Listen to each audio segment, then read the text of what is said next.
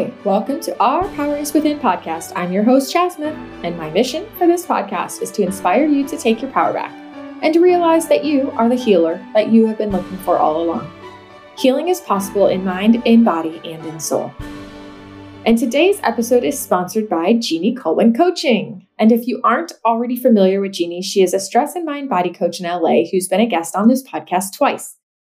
Check out our most recent episode, 120, where we get to have a fun and transformative conversation on the power of emotions. Or you can also check out episode 95, where she gives us a simple, practical action step plan to begin implementing in our life right away to make positive impact. Jeannie herself battled fibromyalgia, chronic fatigue, and dozens of other mysterious symptoms that drained her both mentally and physically for over 16 years. Her life forever changed when she discovered mind-body healing. And then, fueled by her incredible recovery, she left an unfulfilling teaching job and now fully supports her clients through their healing journeys. If you've been feeling stuck, Jeannie's one-on-one customized coaching support could be the missing piece, especially with an experienced and result-driven coach who I personally find to be so cheerful, upbeat, and supportive. She's the only person I actually know who does free 45-minute calls, so I highly recommend reaching out to her via her website to book your call today. Her website is www.jeanniecolwin.com. That's JeannieKulwin.com. Links are all in the show notes. So, our guest today is known in the social world as Ribeye Rachael. You might be familiar with her, and you might not. But either way, I'm so excited to share the chat that I have with her today. Rachael joined me on the podcast to share her testimonial story, and we talk about all things healing. For those of you who aren't familiar with Rachael, she has made tremendous strides in her healing journey, even just in the last year. When I first found her on YouTube, I thought her story was so inspiring, and I have no doubts that you will also feel the same.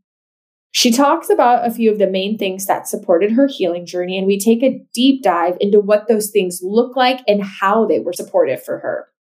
We also discuss what she's learned along the way and so much more. So thank you for tuning in, and please enjoy. Rachael, thank you so much for being here with me today. I've been so excited to connect with you. Thanks for having me. I'm excited to be here. Yeah, of course. I'm glad it finally worked out for us. And I love your background. I'm a little jealous right now that you get to sit outside and well, it's good. I'm not jealous actually, because I get to look at it and enjoy it through the screen. Thank you. Yeah, I feel really blessed that this is my home. Yeah. Okay. So what we're going to do is we're going to be basically doing a little testimonial story today and digging in, doing a deep dive into like the different facets and areas that have really supported you as you progress on your healing journey. And we know that so many people, when they hear stories about people's progress and healing, they want to know, what are you healing from, or what were your diagnoses? Because when they can find a common thread or a common denominator, it helps them to feel that that healing is also possible for them. So could we just start out by like really not getting deep into it, but just kind of explaining the primary symptoms or diagnoses that you either have healed from or are healing from? Absolutely. So I'm recovering from a whole long list of chronic illnesses I was diagnosed with, and got dysautonomia, Ehlers-Danlos syndrome, Chiari malformation, intracranial hypertension, adrenal insufficiency, chronic Lyme disease. The list kind of goes on, gastroparesis, kind of a long list of diagnoses there. But I guess the main ones were probably Ehlers-Danlos syndrome, dysautonomia, and Chiari. So. Mm-hmm. And you, from what I was reading, you were experiencing a great deal of pain throughout your whole body. Yes. Yeah. Yes. So I would say it's hard to even pick, the biggest symptoms because there were so many. But I'd say for me, the biggest symptoms were probably neurological. And so severe migraines, neck pain, severe dizziness, and heart palpitations, and severe fatigue. And I did really experience those crashes like you would see with ME/CFS. I never pursued that sort of diagnosis because I didn't really think it meant much to have that diagnosis. But I did have really severe crashes when I overdid it, sensitivity to light, sensitivity to sound. And so those were some of the biggest symptoms for me. And now I'm doing really, really well.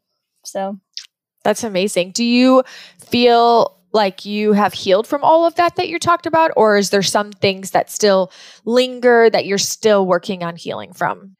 Yeah. So I'd say I'm overall on a day-to-day basis, I'm feeling pretty good. I'd say on the last 2 years or so, I've been on the upward trajectory. And really the last year and a half is when I've started to see the quickest and most significant progress. But I would still say that I'm not fully healed or recovered yet. I've found that even though my physical symptoms are, very, very much lessened, I still have some flare-ups, some hard days, but often I would say about 50% of the time now, I'm in zero pain, which is just absolutely mind-blowing to me still that is possible after being in so much pain 24/7 for years. And so, yeah, I would say I still have quite a ways to go before I feel fully recovered. But I think at this point, I'm more like processing trauma, and the nervous system regulation still feels very important for me at this point. But I'm very happy with where I'm at. I'm back to exercising and rock climbing and traveling and just doing normal things. So I love that. Yeah, I would say to somebody else who's like, 50% of the time I still feel pain or I have pain, they would be, maybe if that's the most they've ever felt, they would think that's significant. But if you went from 24/7 pain to be down to like 50%, that's huge progress. Right. And it's much milder too. When I do have pain now, it's significantly more mild than it was. Right. It sounds like it's not as debilitating because you're still living life. Yeah. And my hard days now are 10 times better than my good days were years ago. Wow. Yeah, that's awesome. And it sounds like you probably have more good days than hard days. Yes. Yeah. Yeah. How do you handle when a hard day comes? I'm curious. I love hearing about how other people experience this because I still have hard days. And sometimes I go 3 or 4 weeks without a hard day. And I just feel like I'm really on this like upward trend and I start to feel really optimistic. And then all of a sudden something happens and I wake up and it's like, bam. And sometimes I still struggle with how to I can pull myself out of it, but there's that initial like slump where I'm like, oh, not again. I thought I was past this. Like, how do you handle those days and keep yourself in a good state? Yeah, it can definitely feel very discouraging when you have a hard day. And sometimes like if I have even just like a flare up of one of my, or I don't know if flare up is the right term, but just that if I start to feel some sort of symptom that feels familiar to some of the most severe and scary symptoms that I used to have on a daily basis, it can feel a bit scary. And I'll think, oh no, like, is something gonna, am I gonna get worse again? But I always try to come back to the belief that it will pass, that I'm healing. I've made so much progress and it's not going to last. And I really try to make that a core belief that if I have a hard day, that it's not forever, that it's, just a part of the healing process. And that even if I have a hard day, I'm still making progress. I'm still, working towards a full recovery. And for me, I think the nervous system regulation and brain retraining, which I'm sure we will get into at some point, that has really helped me to not be as nervous if I have a hard day and to not feel like, oh my gosh, what if I get really sick again for years? I don't even I don't even consider that as an option. I just say, okay, this is a hard day. It's going to get better and kind of move on. Mm-hmm. So, yeah. I love that. Yeah, I have my moments where I'm like, oh, but then I always remind myself, I always look for evidence and show my brain, look, you've had these other really hard days, like for years, these days come up. And I always remind myself that they're almost like opportunities to break through. And I always tell myself that what's on the other side is actually even more progress, Yeah. I had somebody on the podcast once a while back. I can't think of who it was, but she talked about these days, these moments, and she called them your ninja moments, like where you got this opportunity to be like a ninja in how you kept your head up and your mindset right and trusted that it was actually like deeper healing. And so that's what I tell myself now. This is just a ninja moment. Yeah, I love that. And sometimes I think when you do have those dips, you can kind of come back stronger. I've definitely seen that. Yeah. So. Yeah, absolutely. That's awesome. Thank you for sharing that. So speaking of brain retraining, we're definitely going to get into that kind of stuff. But what I was noticing as I kind of pay attention to your story and read a little bit about you online is that there's been a few really pivotal things that have supported your healing that you kind of address. And I think, and you can correct me, but I think that there's actually been some things added on to this since then. But a few things that you really talk about have been brain retraining, specifically DNRS. You really got into the carnivore diet, which I know you're transitioning now, but I think it's still pivotal. And then the prolotherapy you mentioned as being something that was a really supportive. I'm not quite sure what prolotherapy is, so I imagine there's people out there listening who don't know. So maybe you could just share a little bit about each of these aspects and how they supported you or are supporting you. Yeah. So I guess I'll start with diet because that's kind of what came first. So I got to a point in my journey where I was kind of at the sickest I had ever been. And I had gone the Western medicine route for probably close to 4 years at that point, and I wasn't getting better. I had 5 major neurosurgeries. I had, all sorts of hospital stays, all sorts of, treatments. I saw all the top specialists for the conditions I was diagnosed with, and I wasn't getting better. So at that point, I was being recommended to have another neurosurgery, and it just didn't feel right. And so I really just had this strong feeling that if I wanted to survive and even make it through this illness and get better, that I had to go a different route, because going the Western medicine route was not getting me better. I was just getting sicker and sicker. And so at that point, I started, looking into naturopathic doctors. I started looking into, I read some Joe Dispenza books. I'm sure you're probably familiar with him. And just kind of getting a little bit uncomfortable with looking at alternative routes for healing. And just my biggest thing, I think, was being open-minded to different things. And I came across a couple of stories of people who had done this carnivore diet. And I thought that sounded crazy. I always kind of leaned more to like a vegetarian. I wasn't super strict about it, but I didn't eat a lot of meat. And I thought it sounded super unhealthy and crazy, but I started looking into it more, and I just found like story on story on story for all sorts of conditions of people just seeing amazing healing and recovery from doing this diet. And so after about a month of researching that, I decided to give it a try. And at that point, I wasn't even able to cook my own food. So my family had to help me, and I was struggling to eat it all. I was, at some points was getting really close to needing a feeding tube. I had some doctors recommending that I get a feeding tube. I was underweight.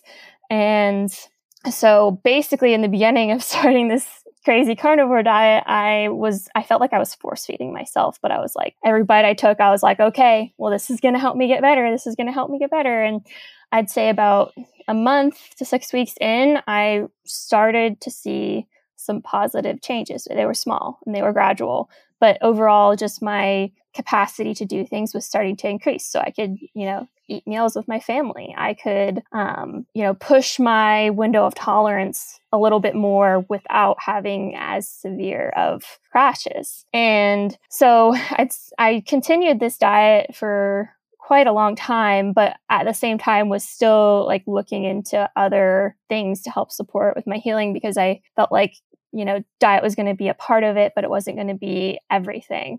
And I became really interested in nervous system regulation and brain retraining. And I read Annie Hopper's book. She's the creator of DNRS. I read her book. I read some of Norman Doidge's books as well. And at this point, I was still spending most of my time in bed. But as time went on, I was gaining more and more capacity with the diet that I was doing. And my family really saw a big difference in me. And I was kind of very slowly coming back to life, and I felt a little bit safer in my body, even though I was really sick. And I would say, I think 6 months into doing the carnivore diet, I went to have some prolotherapy treatments, actually in Florida. And to give you a little background on why I looked into this, one of my diagnoses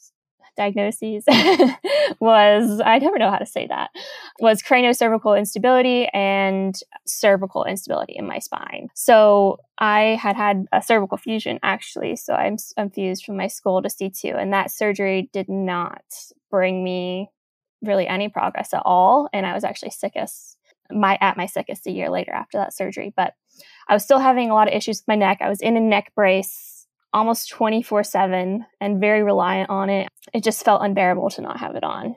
And so we found this place in Florida that really specialized in doing what's called prolotherapy treatments. And so it's a type of regenerative medicine, which basically the idea with it is that they do these injections in areas of where you have, injury or instability, and it creates inflammation in the area, which actually promotes healing to happen. So it's kind of like an inflammatory thing that actually helps the body to kind of like heal more on its own. And so this place really embraced the healing mindset, and they actually it was kind of cool. They measured the size of my vagus nerve on ultrasound, and they basically did the series of these treatments for, I think it was about 6 weeks. And that really helped a lot for me to get out of my neck brace. And this is actually something I don't share a lot about on, my various social media channels, just because I feel like it's not something that was necessary for my healing. I see it as something that was more accelerated my healing. And it's not something that's accessible to everyone. And it was very expensive, and it's also not something that, applies to everyone. Like, it's a very small subset of people that, would benefit from it. So that's why I don't share about it a lot, but it was very supportive of my recovery, and it did bring me a lot of progress. So I do want to share that, but it's something that I don't like to focus a lot on, because it wasn't the biggest part of my recovery, and it's not something that I think, everybody needs. So, Yeah. But it's nice to just know the little things that do support us, because I think we can focus on the really big things, but all those little things that we can do that might support us also add up, and I know there's a lot of little areas that you focus on and pay attention to really support your overall system, which is phenomenal. And I know for myself included, sometimes we can get started on something like brain retraining. And I think for a while there, I had this mindset, like I just thought that was going to be, I put all my eggs in that basket, thinking that in and of itself was going to be everything. And I lost sight of, for a while, some really fundamental habits that I do think that while these habits by themselves obviously weren't the solution, they were helpful and supportive. And it took a while for me to get back into that balance and bring these other elements back into my life as a regular part of my experience. Yeah, absolutely. I totally agree. And I think there are so many different ways to regulate the nervous system. And it was really cool for me to learn while I was, helping to heal my neck. I actually wasn't getting like any blood flow to my brain when I was upright. And that just puts you right into fight or flight. And it's really hard to get into a sympathetic state if you sit up and you don't have any blood flow, and if your neck curve isn't right. And that, I just find it so interesting how it all has kind of a nervous system connection.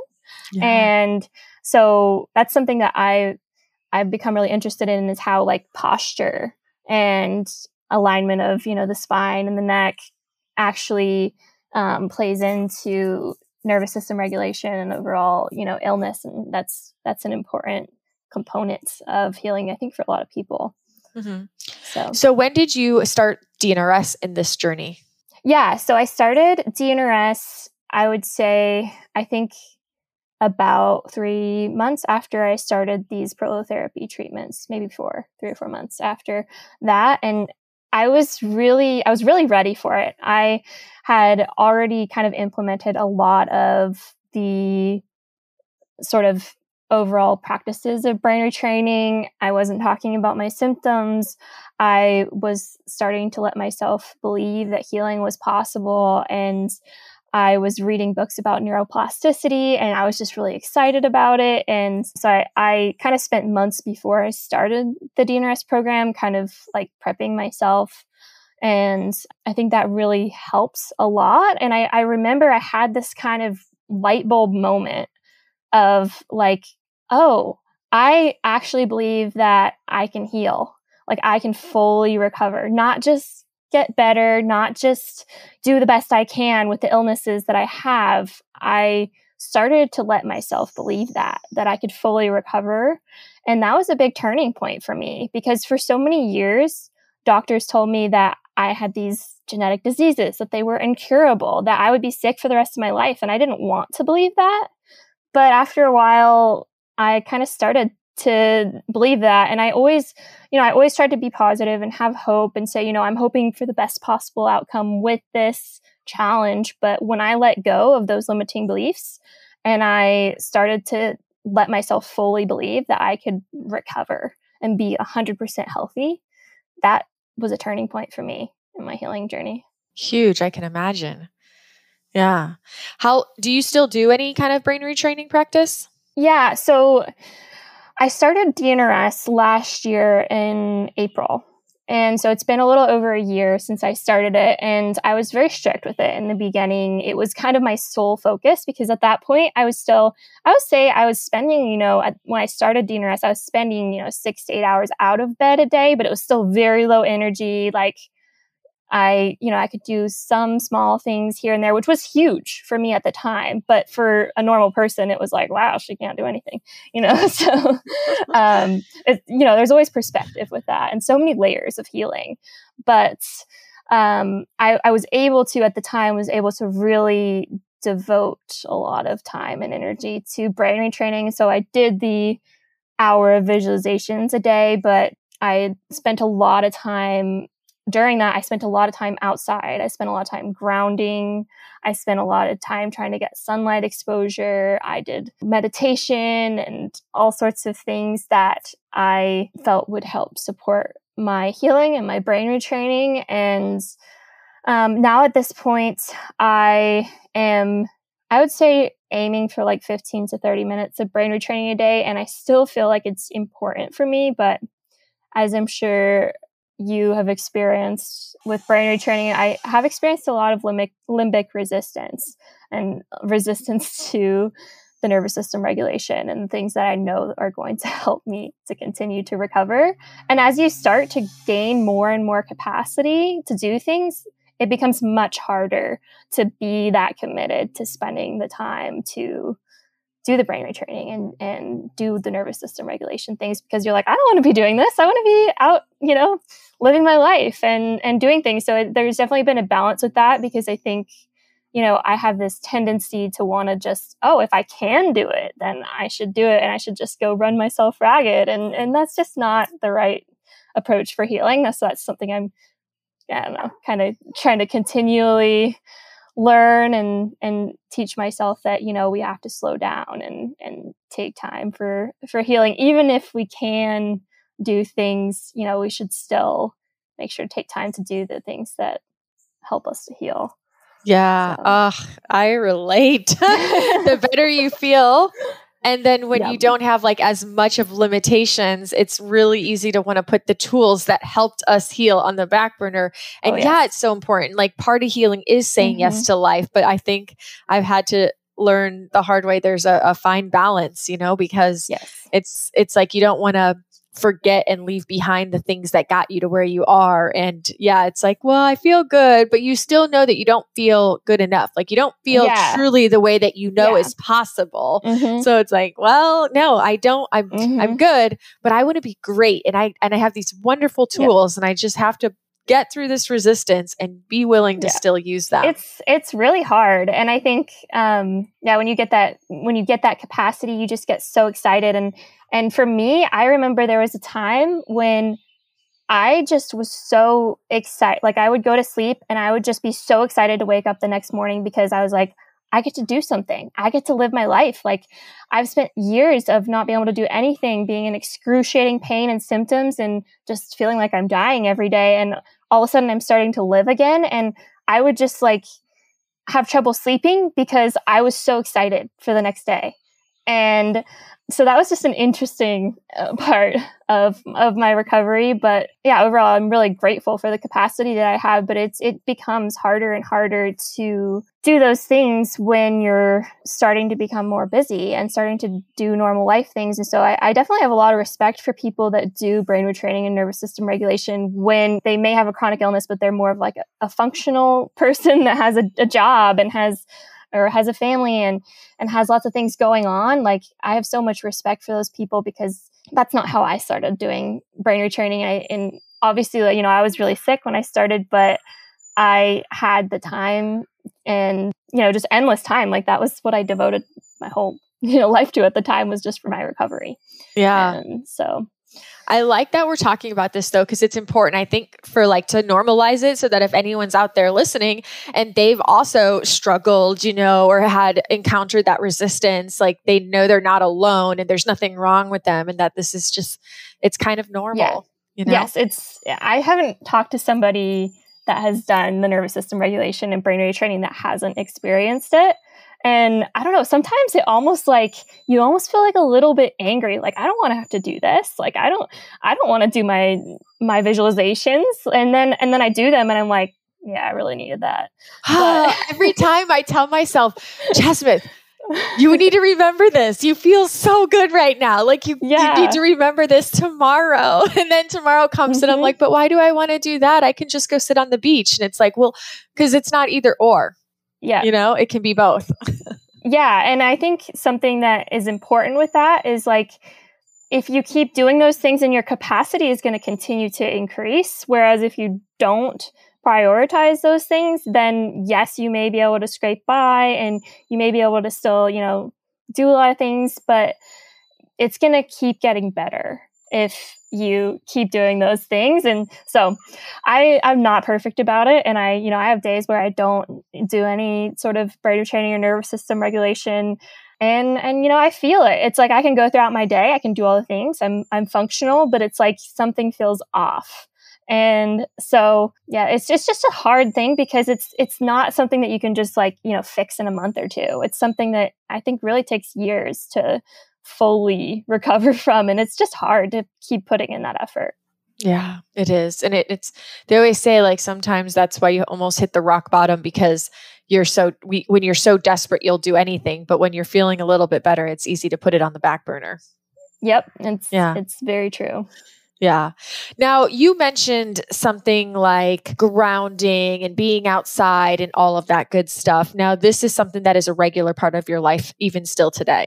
Yes. So I have gotten into kind of the circadian health and I wake up in the morning. I don't look at my phone. I don't look at my phone at night. I go straight outside, whether it's sunny or snowy or raining. And I just get that natural light in to try to help my circadian rhythm. And after that, then I eat breakfast and I eat breakfast outside. And yeah, I just try to start my day off right in that way and definitely try to minimize my artificial and blue light exposure and try to take, you know, breaks throughout the day and come spend time outside. And that's nature has been really healing for me. That's definitely been a significant part of my recovery is just continuing to connect with nature. And obviously that's not everything. Like before I got sick, I was spending a lot of time in nature and I still got sick, but it's still been a huge part of my recovery.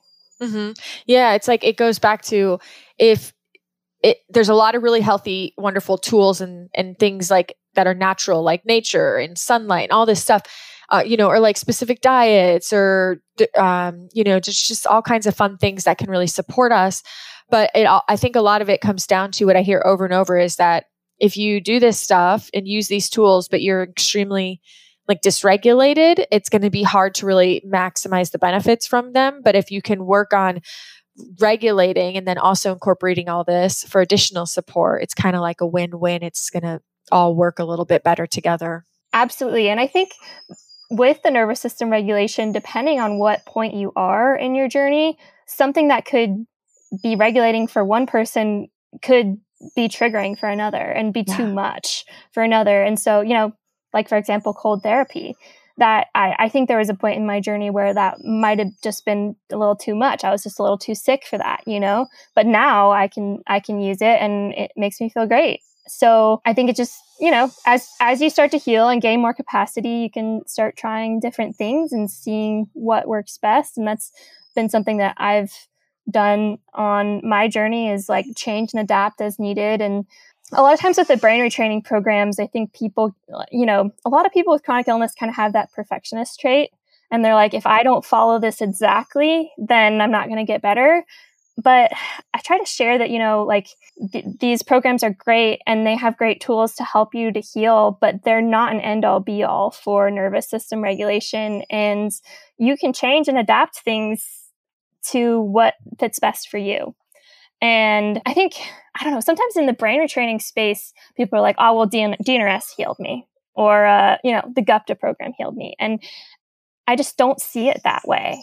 I see it as, those programs are great and they're great tools, but it's you that heals you. And it's just a toolkit to help you to recover. Yeah, absolutely. And it's okay to break outside of those programs and try different things as well.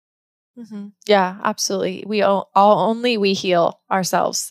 Everything else is tools and support, coaches and guides. They're there to coach and guide and facilitate, hold space, but always the healing is from within.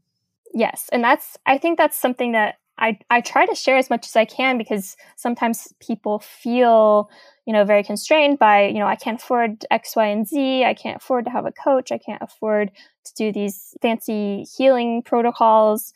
And what I always like to come back to is the most important part of healing and recovery is completely free.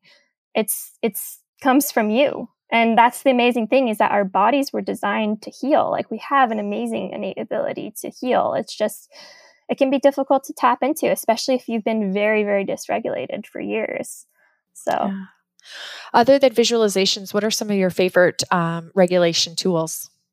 Yeah, so I have gotten into somatic practices, and I've really enjoyed just kind of incorporating those throughout my day. I don't have any sort of strict regimen with them, but if I'm feeling triggered or feeling, I don't know, that really fight or flight energy, I will often do a somatic practice. Like we talked about earlier, I like doing grounding and sunlight exposure. And then I think overall, letting go of limiting beliefs and just kind of trying to elevate my state of emotion, anything to do with vagus nerve, helping to support the vagus nerve. I like to do that sort of thing. Just spending time in nature and doing things that help me to feel happy and joyful. And that's kind of what I try to focus on. Yeah, I love that. So we know that you don't necessarily have a strict routine as far as you said, I don't brain retrain every day always, or you don't have a strict somatics routine. Do you have any non-negotiables? Is there anything in your life that's just non-negotiable every day?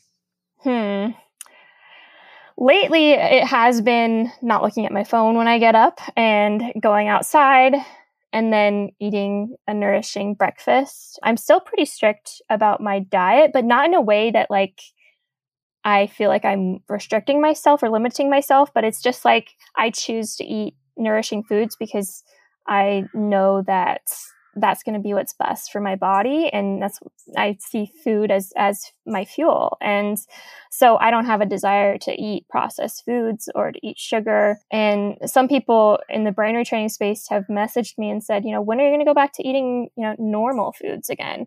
And I'm like, I don't feel restricted. I feel good with the diet that I'm eating. And it has been a significant part of my recovery. And what you eat wires your brain. And so I see it as a part of my nervous system regulation to be eating nourishing foods. So that's something that I'm fairly strict about, but it's not in a way that it's you must do this. It's just because I want to. And I think it's really important if you do decide to adjust diet and change your diet, to do in a way that doesn't make you develop an eating disorder or make you feel like you're restricting or stressed about, toxins in the food or stressed about all these things, like that's just not going to yield any.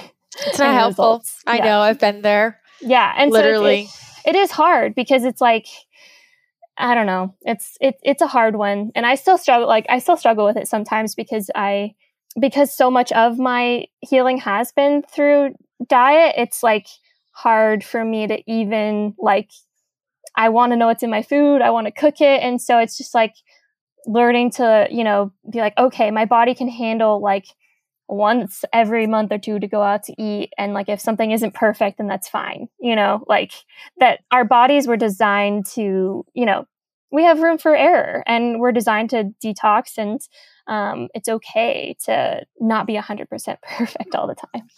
Right. Yeah, we are. I always have to come back to myself and say, no, a body is designed to be resilient. So when my body is a healthy body, it's resilient. So that doesn't mean that I'm going to go eat ice cream and cake all the time because I don't want to. I don't want to. I don't feel good when I do, I mean, I think it's great to retrain your brain's capacity to be able to tolerate any food, but that doesn't mean you have to go live off of McDonald's, Yes. I think it's about, it's just like what I put on my skin, 99.99% of the time, I'm going to choose to purchase, buy, and support organic, natural products and then be mindful of what I put on my skin. But I'm not afraid that if I'm out and about somewhere and I haven't exposed, and I have to use something, say I'm at a family's house and I forgot my soap and I use theirs. I'm not worried because I use a normal soap one day. Because I trust my body's capacity to be resilient, and kind of I love that perspective. Yeah. And I think I don't know if this is something you're experiencing, but for me, I experience having to almost go from one extreme to the other. Maybe I was over here and then I got really strict and came over here and I had to find my way back to the center. It's same with diet. I love cooking at home because I don't really actually love cooking. I actually hate cooking, but I love eating well. So I cook for myself. I like to know what I cook with. I like to know what goes in. But I've also learned to really really enjoy going out sometimes, and not worry about it because I know I'll be okay, but I'm not doing it every day of the week. Yeah. I think that's really great. And I don't know. It's just interesting because even in the space that I'm in, a lot of people that follow me, are doing the carnivore diet or animal based. And I can see that some of these people definitely have kind of an eating disorder. And it's hard because it's it does matter. It matters what you eat, and obviously if you've seen a lot of healing from changing your diet, then, by all means continue what you're doing. But we should have the capacity to not be 100% perfect all the time, to eat something, that you don't normally eat and not have it be catastrophic. Yeah. I think what matters too more than what you eat is your relationship with what you're eating. Are you eating it and enjoying it and savoring it? Or are you eating it and guilt ridden the whole time? If you went and had a treat that was sugar, but the whole time you were worried and guilting and shaming yourself, I think that's going to be a vastly different experience than if you were. And we learned that with incremental training, right? That's what we do. That's how we teach the brain, is by creating a positive experience with a food that was once a trigger.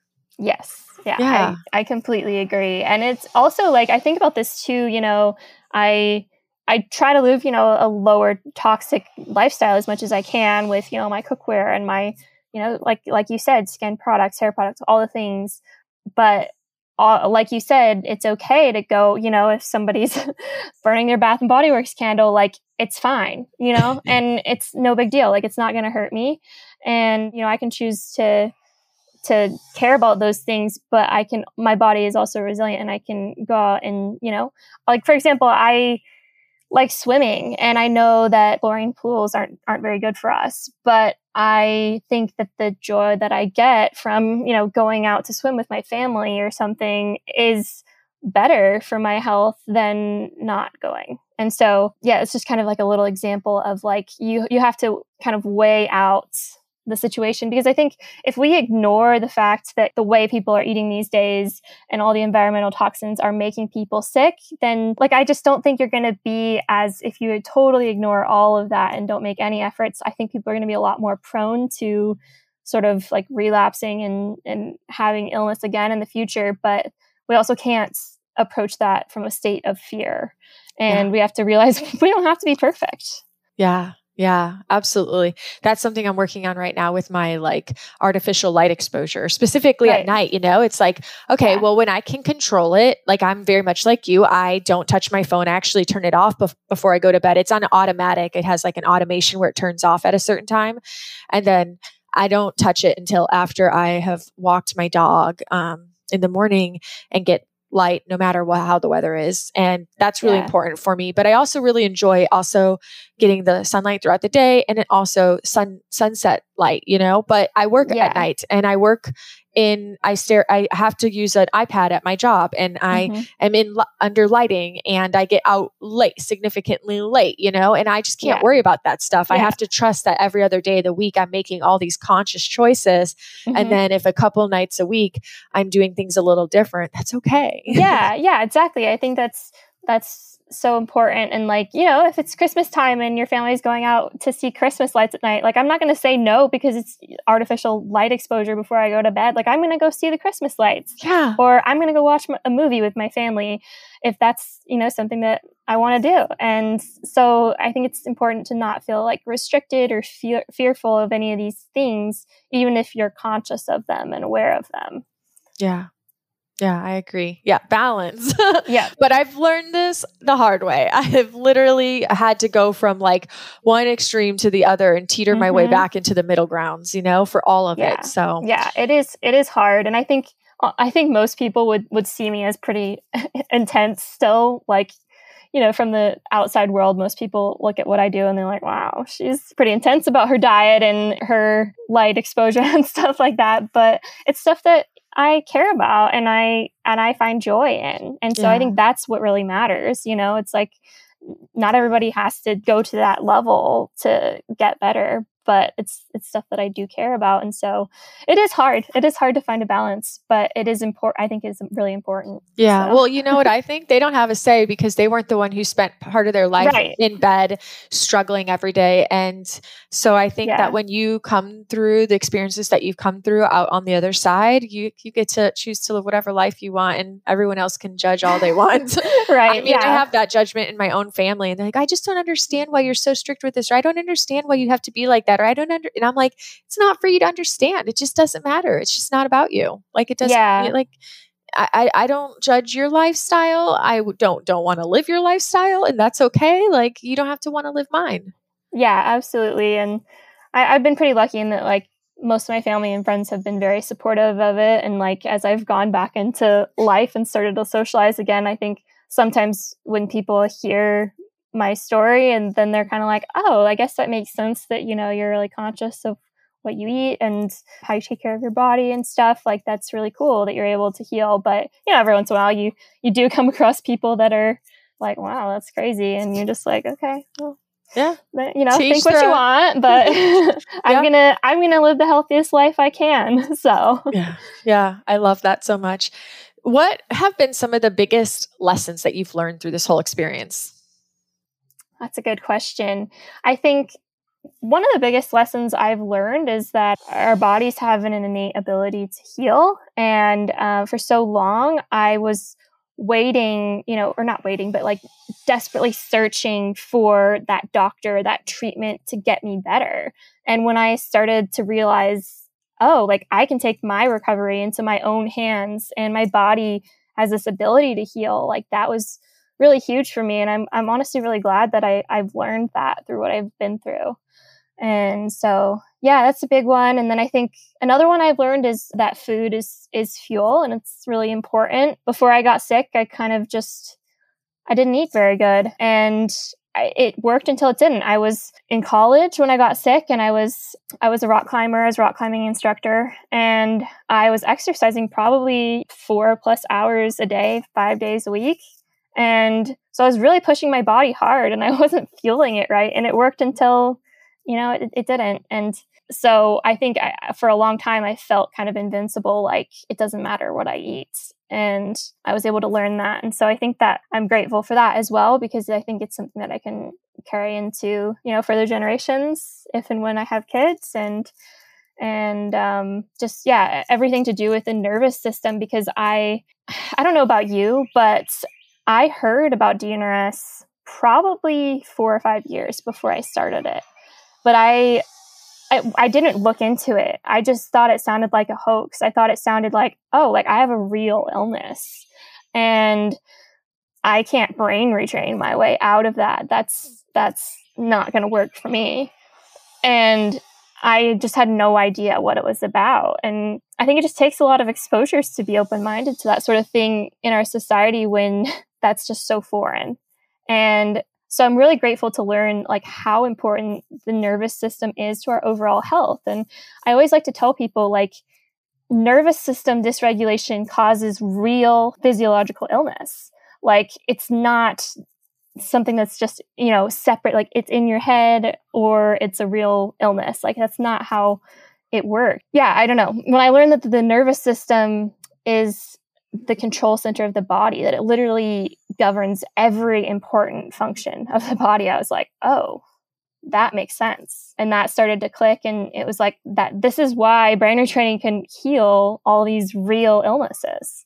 Yeah. Well, I mean, we're not taught culturally and in our society to be empowered. We're taught to go to the doctors, go to this specialist, go to that. Everyone else besides you knows better for you, even if they haven't experienced it themselves. And so I think that's one of the beautiful things, is that we get to take our power back. And I think it can be challenging for some people at first, right? Like this idea or concept of, wait, I get to take my power back and like I have control over this. Like, well, we don't have that much control, but we have a lot of control in some capacities. But yeah, it's just not the way we were taught. So I think it can be some resistance from that. Yes. I think it takes a lot to change a core belief. And it takes a lot of exposures with this sort of thing for people to be open-minded to it and to really start to understand it, because they're so used to, like, you have to find the best doctor, and the best doctor is the one that's going to help fix you and help get you better. But it's like, as much as like, I'm happy with however people get better. If somebody gets better from a surgery or a pill, like, I just want people to feel good and to feel healthy. But I don't see people getting better that way. I don't see people healing that way. And so that's just what makes me sad when I see people going down that route, because I went down that route for so long with a lot of people, with a lot of, I made a lot of friends in the chronic illness community. I just don't see people getting better that way. Yeah. And it breaks my heart. I hear that. So you talked about how before you got sick or leading up into getting sick, you were working out a ton. You weren't eating well. You weren't supporting your body system for the demands you were placing. Yeah. Looking back now, do you see also, as we talk about regulation and all of this stuff, do you see any of the stressors or emotional components, or like even just the direction you were headed in life, that could have added to everything compiling up and getting you to the point of such an extreme illness? Or does it, or is it still kind of not really make sense, or does it make sense? Yeah, I think it does make sense. So I actually had about a year and a half in high school where I was really sick. And I sometimes forget about it because it wasn't nearly as severe as what I experienced after college. But I definitely had that like sort of autoimmune pattern. I was diagnosed with celiac in high school. They thought like I might have, the trigger might have been something like a Lyme disease or a tick bite or something. And so I think it was, in college, I think it was just, a regular infection that kind of put me over the edge. And I was always the type of person that was just like, oh, well, like I can push through this. And even as I was getting sick and like starting to get these chronic symptoms, it was just like, I'll just push harder. I'll just push harder. And it came to a point where I couldn't do it anymore. And I for a while was, going to the gym, and I'd just leave in tears because I was pushing myself so hard and I felt so incredibly sick. So yeah, I think it was, probably a combination of not feeling my body right, pushing myself way too far, and not resting properly. I didn't know the importance of rest. I just wanted to do everything all the time. And, maybe a trigger sort of from an infection. I kind of had a reoccurring mono infection that kind of resurfaced from when I was like in 5th grade to college. Like it kind of came up several times. And then when I was in college was when it really, I think, set everything off and was the perfect storm, right? That's what they say. Yeah. Yeah. Wow. Do you, do you feel now that you've gone through everything you've gone through, like a shift in the direction of your life? Like you were on this one trajectory, you were in college, you were going one way. Like, where are you going today that's different? Yeah, I think I just feel overall so much more conscious of like the importance of taking care of myself and taking care of, my health. And it's definitely changed my perspective a lot and made me a lot more grateful for just everyday things. Like I go on a walk in the morning and I'm like, I'm walking. This is great, and it's just amazing, especially when I'm totally pain free and symptom free. Those windows, I'm just like, this feels unreal, and it just amazes me. And so, yeah, I think, overall, I want to do everything I can to encourage people with chronic illness that are going through something similar, because I know how difficult it is to be in that place, that really dark and just unbearable place. And I just want to spread the message that healing is possible and that my story isn't unique, that healing really is possible and so many people are recovering. And so I just want to shout that from the rooftops, and that it feels like it's brought purpose to my life and kind of shows me that I went through this for a reason, just to hopefully be able to encourage others and help them to also believe that healing is possible. Mm-hmm. Do you have any upcoming goals that you're working towards?